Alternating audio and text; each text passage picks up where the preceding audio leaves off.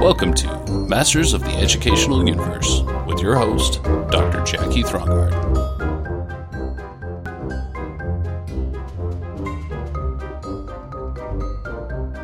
Welcome back. So this is Workplace Bullying Part 2. So if you missed Workplace Bullying Part 1, you should probably go back and listen to that one. And in that first podcast about workplace bullying, we talked about the experiences outside and at work that may be indicators that you're being bullied. So before we move on, I have a friend of mine that was so nice to remind me that I was once the instigator of the bullying. And I am quite ashamed of this, and I'm going to share this story with you to show how, even if you are a bully, you can change.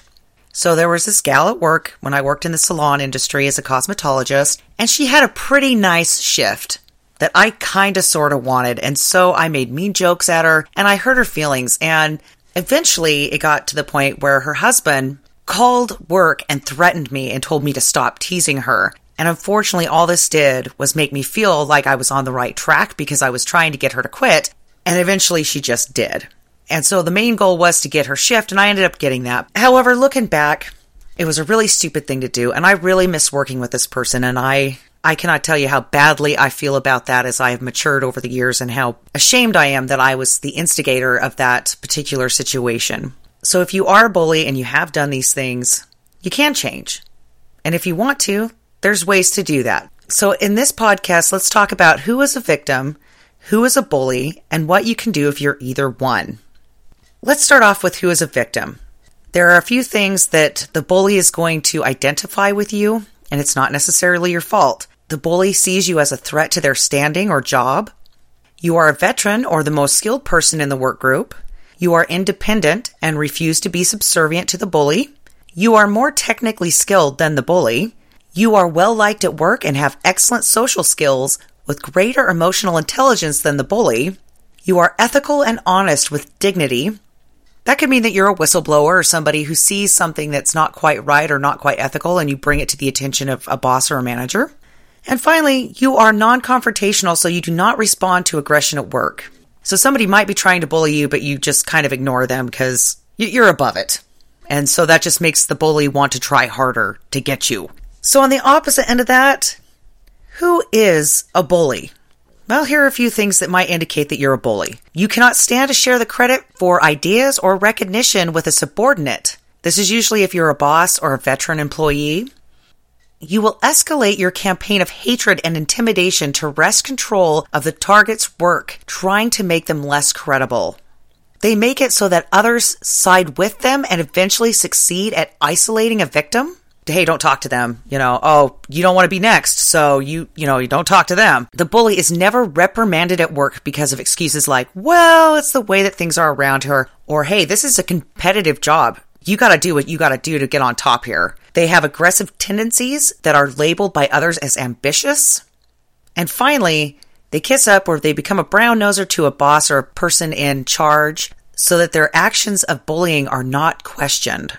So what can you do if you're a bully? First off, good for you for recognizing it. And secondly, you might want to talk to a counselor or somebody in HR who can recommend a leadership coach for you. So that way you can talk about these behaviors that you have developed and why those things are ineffective and how you can make those necessary changes. And I'm not going to tell you that it's going to be easy.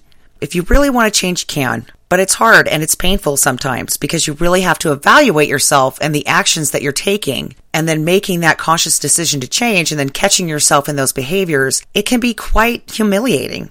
But trust me, once you do it and you get some emotional intelligence behind you and some proper leadership skills, it's going to be well worth it. And it's going to help your career in the long run because today's working environments are all about emotional intelligence and your leadership style and skills. Let's talk about what you can do if you're a victim. In part 1, I told you to go talk with HR. Now, upon some further research, I found that HR has little or no power over an actual bullying situation, because they have limited power of authority over individuals in the corporation. So although they might have some techniques on how to work with it and they might be able to pass those along to you, they're probably not going to be able to diffuse the situation much, and they're probably not really going to be able to help you. But you should make a complaint to HR if you do feel like this is happening to you, so that at least it's on record. The second thing that I found was there are plans out there to discredit bullies. And like we started at the beginning of this podcast with my little story about being a shift stealer, I'm not going to waste your time talking about these techniques to discredit bullies, because I think that it puts you down at their level. And let's just face it, most bullies are excellent liars and manipulators. So if you do go up head to head against them, you might be making yourself a bigger target, and then you might actually be hurting yourself in the long run and just making yourself more miserable, because you have to put a lot of effort into those situations. What you can do is talk to a counselor about your situation. It can help with some of those thoughts of, I'm crazy, this is not happening to me, or this is my fault. It can actually give you some personal benefit to help ground you in a new career search and help you to figure out what you want to do next.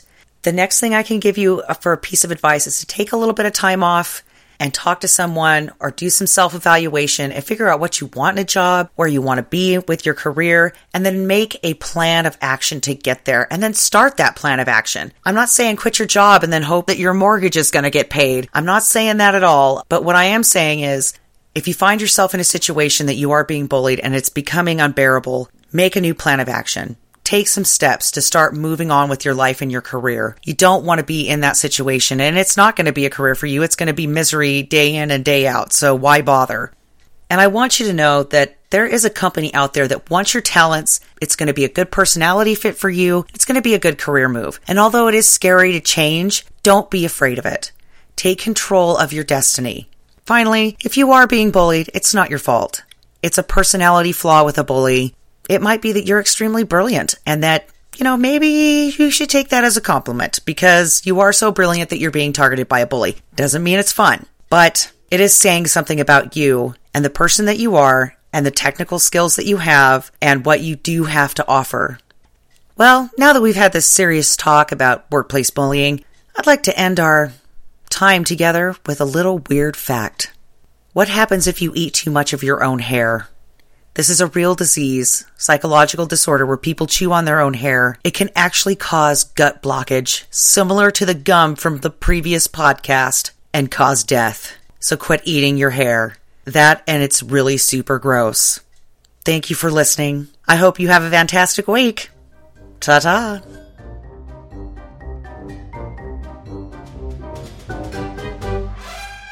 To contact Dr. Throngard or to guest, you can find her at JackieThrongard.me, Twitter at Jackie Throngard, or LinkedIn as Jackie Throngard.